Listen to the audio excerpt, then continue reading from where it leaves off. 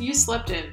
Hey, we're not judging. Sometimes you just need to get a little more sleep. And if you do need to snooze, we'd much rather you did that at home, in your warm, comfortable bed, than in our pews. You can always catch up with the sermon later, right here on this Sunday morning Sleep In podcast. You'll still miss out on intergenerational community and the support and encouragement that brings, and some inspiring music and charming children at children's time.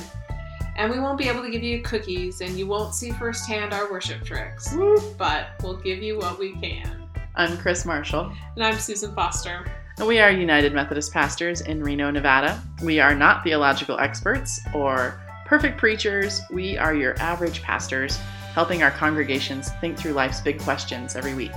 We started this podcast, so if you're away from home or working, or perhaps out coaching one of your kids' teams, or maybe just sleeping in after a hard week, you can keep up with some of the ideas floating around the church.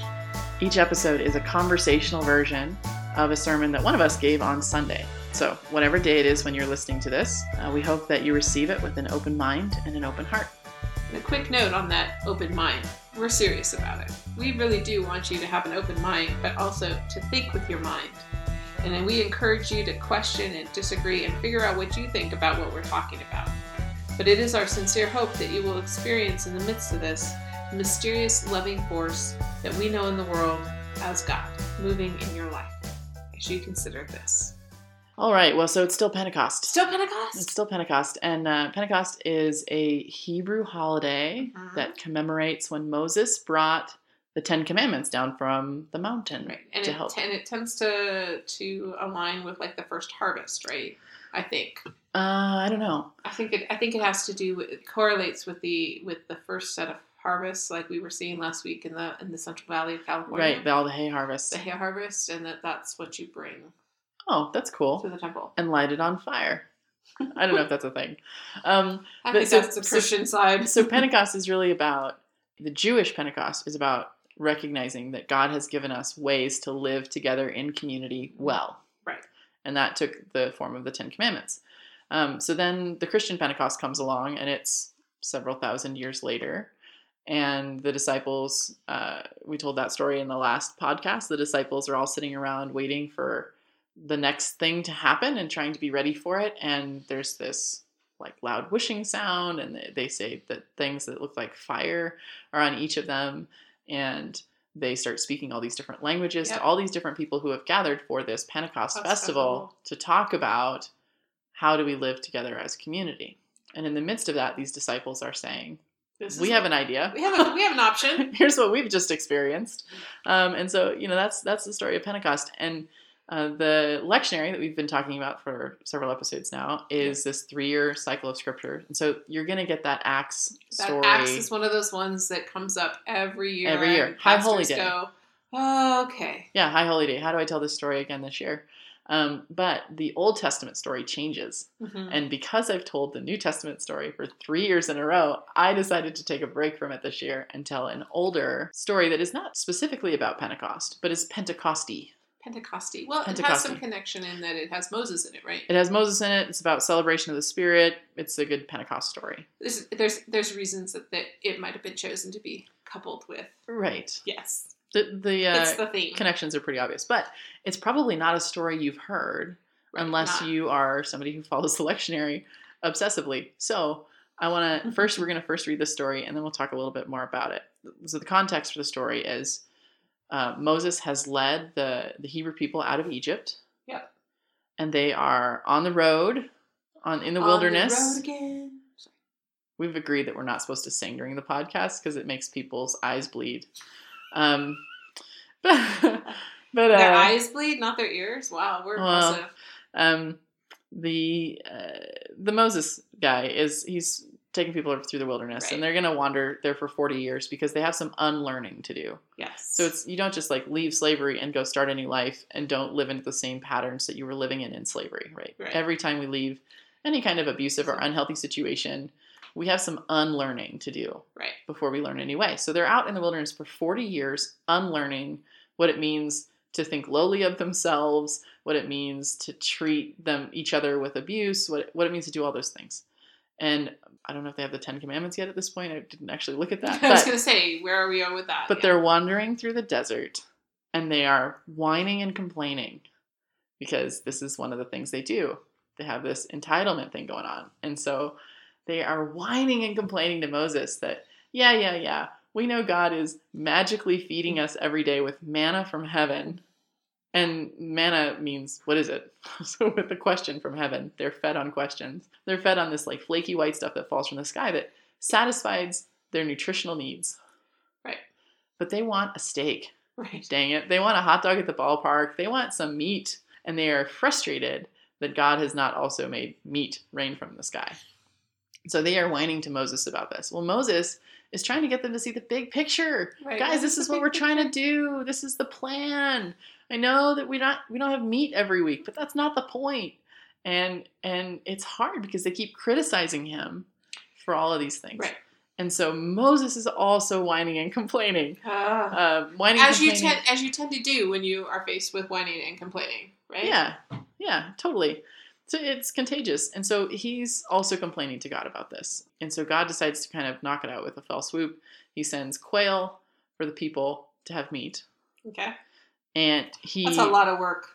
It's a lot of work. For a little return. I don't know how exactly he did that. And then, we keep saying he, but obviously we don't think God is male. Right. And then Moses, to help Moses' problem of leadership, the best way that I know how to get people to stop complaining about the way ministry is done is to put them in charge of it. Yes. So when you have somebody who complains about the way that we do welcoming or children's ministry or whatever, it's like, well, if you have so many great ideas about how this should happen, why don't you do something constructive rather than just critical and help us build a better program? God decides the fix for Moses is not to scold everybody for complaining, but to give other people some leadership, some power, and some agency to claim for themselves. Right. And it also, really, when you look at it, is part of that unlearning process, right? Yeah. It's not a hierarchy. It's not a hierarchy that we can do this, but we gotta all have some skin in the game. Right. So this is what's happened. So Moses is supposed to pick 70 people, elders of the... Gotta love that number. 70. Great number. It's the perfect number. It's the most amazing number you'll ever hear. Trust me. And he gathers them all around the tent, which is the holy place. It's where the Ten Commandments are. This is where God is living. It's post Ten Commandments. It's a good Pentecost story. This is where God is living. It's where God is supposed to live in this tent when they're on the road. So there's the camp and then there's the tent. Right. And so they all gather at the tent, the holy place. And this is what happened. So Moses went out and told the people the words of the Lord, and he gathered 70 elders of the people and placed them all around the tent. Then the Lord came down in the cloud and spoke to him, and took some of the Spirit that was on him and put it on the 70 elders. And when the Spirit rested upon them, they prophesied. But they did not do so again. I like that they have to add that. Like, just the one time. They're not actually in charge. Just the one time. Verse 26 continues, 2 men remained in the camps, one named Eldad and the other named Medad. And the Spirit rested on them. And they were among those registered, but they had not gone out to the tent. And so they prophesied in the camp. And a young man ran and told Moses, Eldad and Medad are prophesying in the camp. And Joshua, son of Nun, the assistant of Moses, one of his chosen ones, said, My lord Moses, stop them. But Moses said to him, Are you jealous for my sake? Would that all the Lord's people were prophets, and that the Lord would put his Spirit on them. And Moses and the elders of Israel returned to the camp. Mm. And so it's this whole story about there's these 70 people who are supposed to be gathered around this tent they are the ones who are supposed to have the Spirit. Right. But then there's these 2 guys who wrote the wrong date on their calendar and didn't show up for the meeting, and they're back in the camp, and God still moves on them, and they still are able to speak the truth of God and to see the will of God and to see the big picture that Moses sees, and maybe snap out of their complaining a little bit, even though they're not in the right place at the right time. And I love that the reaction to that is, well, that's not supposed to happen. Let's keep it in the box. Let's stamp it out, right? And Make it stop. Moses has the most beautiful response in the world, which is, oh man, I wish everybody would see this big picture. I wish everybody would speak this truth. I wish everybody would do this, and not just, these 70 folks. So this is the story from Numbers 11, 24 to 30. And I love this story. It cracks me up as a pastor and as a pastor who has seen other pastors at work who are sometimes jealous for their authority. Yep.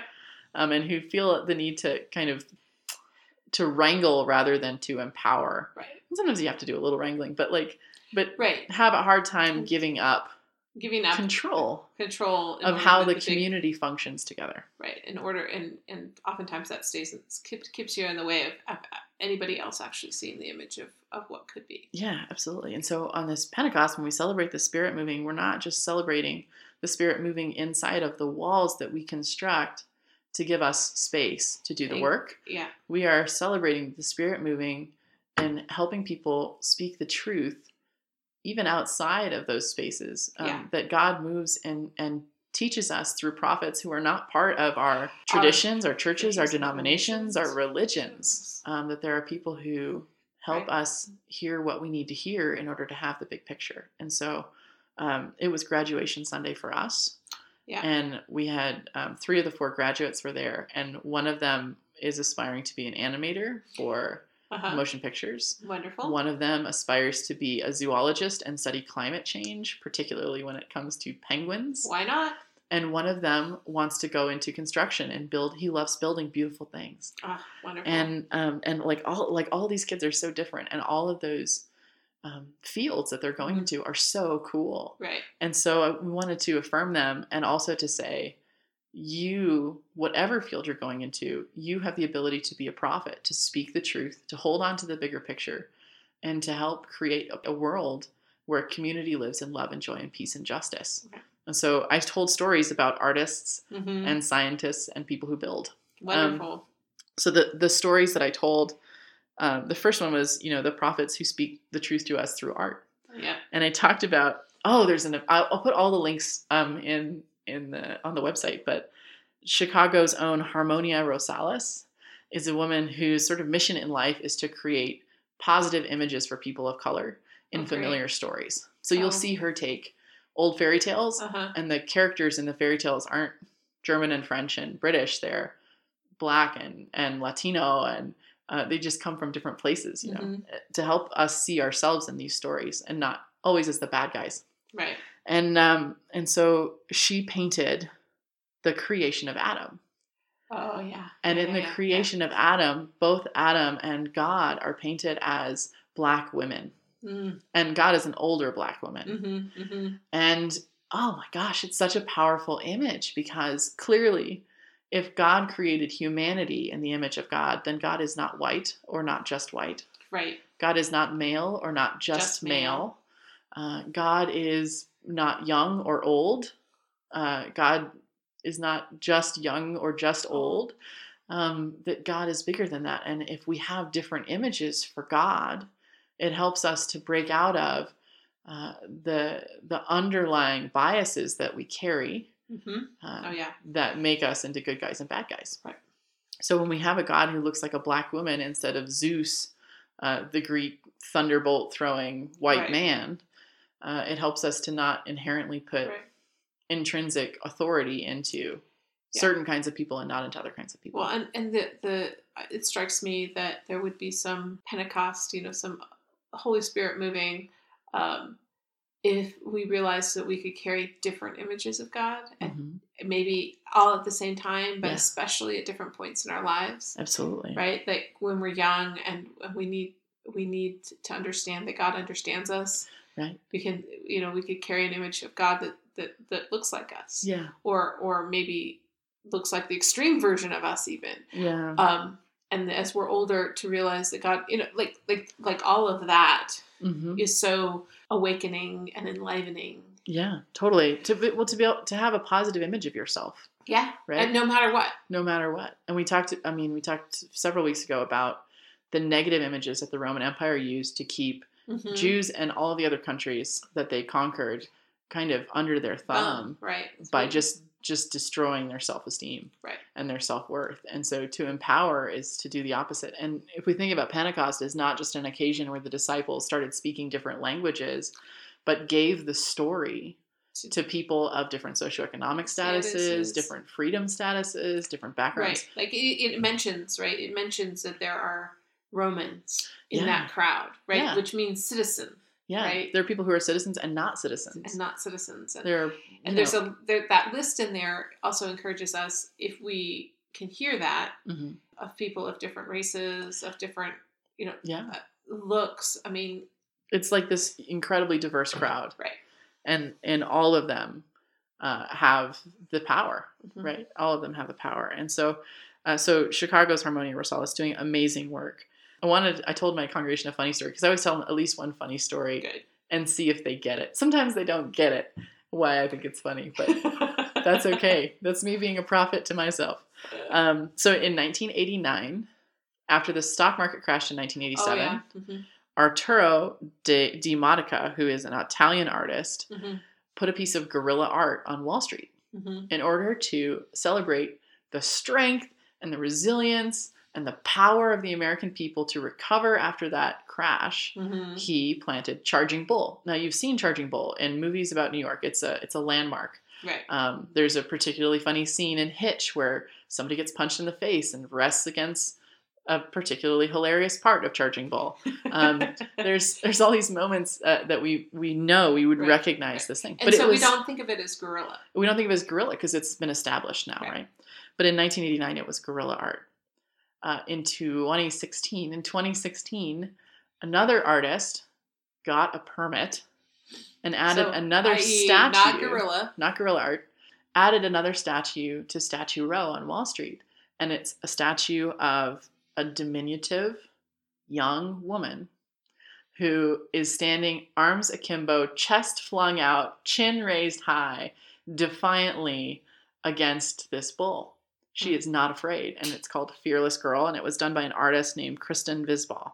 And it's really about the fact that there's over 25% of the companies that are traded on Wall Street that don't even have a woman on the board. Oh. And so there's still this glass ceiling, mm-hmm. In the business world where women are not invited into places of power. And the women who fight their way into places of power get lots of choice names. Yes, they do. And so this Fearless Girl was to call out Wall Street, and it was also an empowering image for young women. And so and an empowering image for sort of the underdog feeling of 2016. Oh, totally. Right. And so it has become a wildly popular photo op for people. They go to Wall Street and take a picture with Fearless Girl. And so you see all different kinds of people, old women, young women, men, boys, all these people taking pictures with Fearless Girl. My favorite is if you Google Fearless Girl images, there's a Girl Scout troop and they're all standing arms akimbo, chest flung out, chin raised high next to Fearless Girl. And they look so proud, and so hopeful. And I just love that picture. So Kristen Visbal, she put this statue. Well, of course, Arturo Di Modica is not happy about it. He's actually suing to get it removed. And that's when the story came up about, well, yours is not permitted. Yeah. Charging Bull is not permitted. And so if we're going to remove something, maybe it's not the girl. Yeah. So the compromise was that in 2018, they'll remove Fearless Girl. She's a temporary statue. I'm sure she'll move someplace else. Yeah. But she's a temporary statue. Well, another artist, a third artist, didn't think this was soon enough and was convinced that Fearless Girl was pointless and it was political and it was, the horrible feminazi agenda and right. It's made up corporate nonsense and there's no reason. How can it be all of those things? And it compromises the integrity of Charging Bull, which of course it does, right? It changes the meaning of Charging Bull. And so Alex Gardega this year put a third sculpture. Gorilla. Did not have permits for it, clearly, of a urinating dog who was aiming at Fearless Girl. And he only left it up for 3 hours. It was so wildly unpopular. And it wasn't permitted that he had to take it down. But I think all three of these artists tell us something about who we are, about how we see ourselves. The point of art is to speak the truth. And I think Charging Bull is the truth. I think the Americans we are strong. We are a bull in a china shop sometimes. We can sometimes be a bull in a china shop, both the good parts and the bad parts of that. I think Fearless Girl is true. I think that we have so many women who are fighting to just live their lives and to live the lives that they want to live and not the lives that they're being told they should live. And if you need stats about why there's still inequality in the world, if you don't believe me, go ahead and write to our email address and I'll send you lots of stuff. And also the urinating dog. I think that tells us the truth that an artist would feel bold enough to say it's okay to degrade a female in public. Right. That this is not a problem, that the denial is still that strong. Yeah. I think tells us something about who we are. And so each one of those sculptures is prophecy for us. Mm-hmm. And so art can really, Yep. it can teach us about ourselves if we're willing to look. Yeah. It's a way of the Spirit coming in and moving and waking us up. I think it's really interesting. The other piece of that is that the artist of whatever the bull name is. Raging Bull. I know. Like, I think that was a Native American chief. Yeah. Charging Bull. Charging Bull. Charging Bull. Thank you. I think there's we also have to name that the untruth of saying that just because I created it means I know the meaning. Right. That I can determine the meaning. Well, we took a class in seminary called Art and Religion. Yep. And what they told us was anybody who interprets art is an artist. Right. Because you create your own meaning when you look at a piece. Right. And so there is not just one meaning of anything. That there's spirituality in all of that. There's a connection to God in all of that. So, but I heard you saying, "Oh, he's so mad that it the piece." Changed the piece, the integrity of the piece. And I'm like, the piece has already been changed, right? Like its location and its iconic status, right? Have changed says something different about than a gorilla statue, right? Right. So because you can be both. You can be both a strong force in the economy and also a force in the world economy that treads over people. Yeah. We can be both of those things at the same time. Right. So we talked about artists as prophets. Yep. We talked about scientists as prophets much more broadly because I realized I was running out of time. But that scientists study the natural world around us and help us make decisions to improve our health, to take care of our environment, which was the first thing God ever called us to do, was to care for our world. Yep.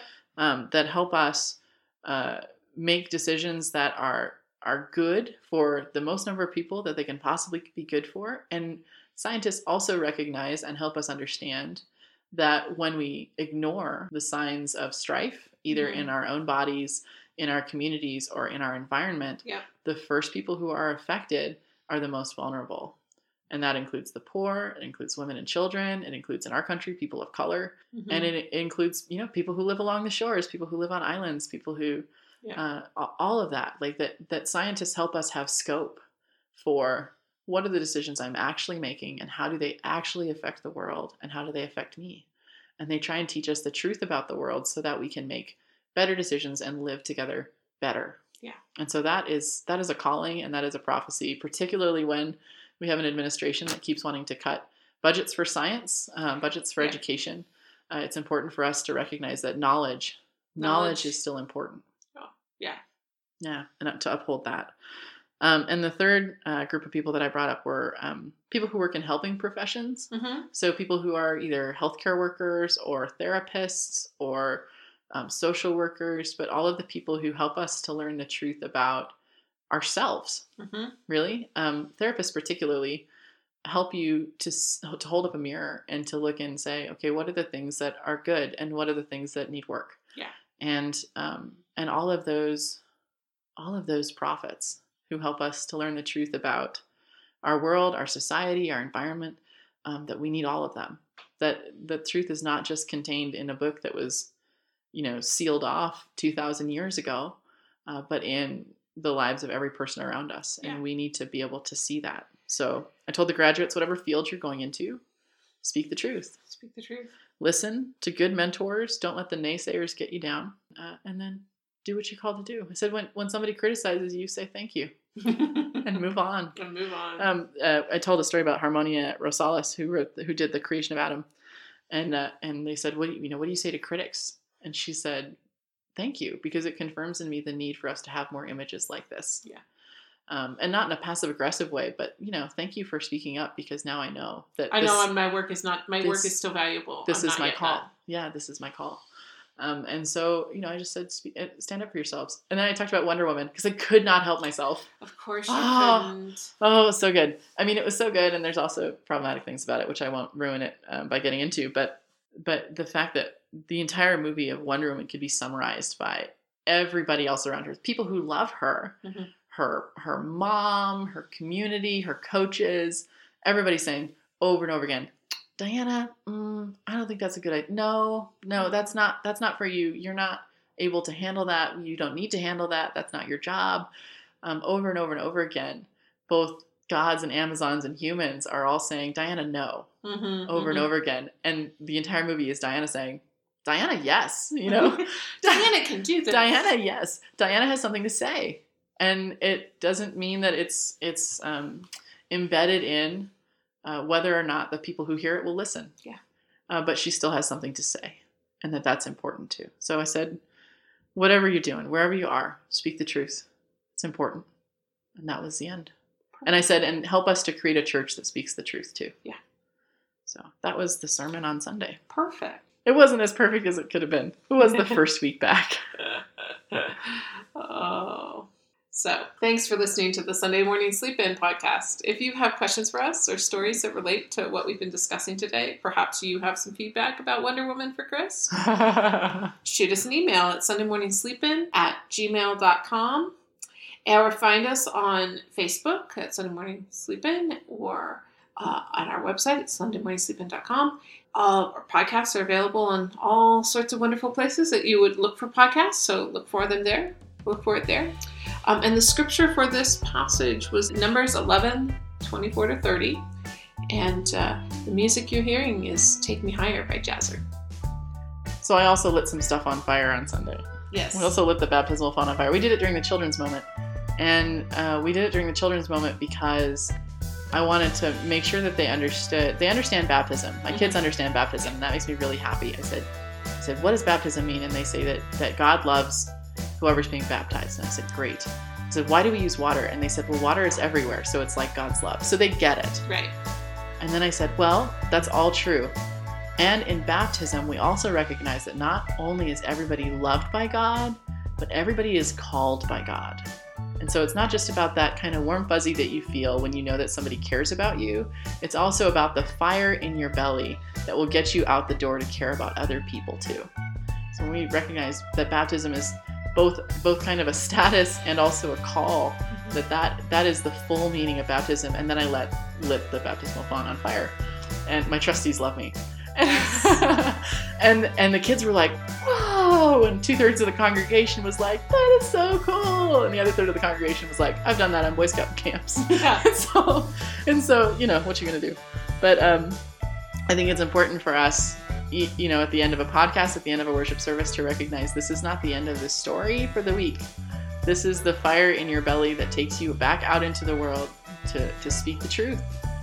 You are not an accident. God created you on purpose, whether you are an Amazonian warrior or an artist or a scientist or a helper or a builder, whatever role you play during the week, mother, father, sister, brother, friend, that you have the opportunity to speak the truth and not to shy away from that, to recognize that is both a blessing and a call.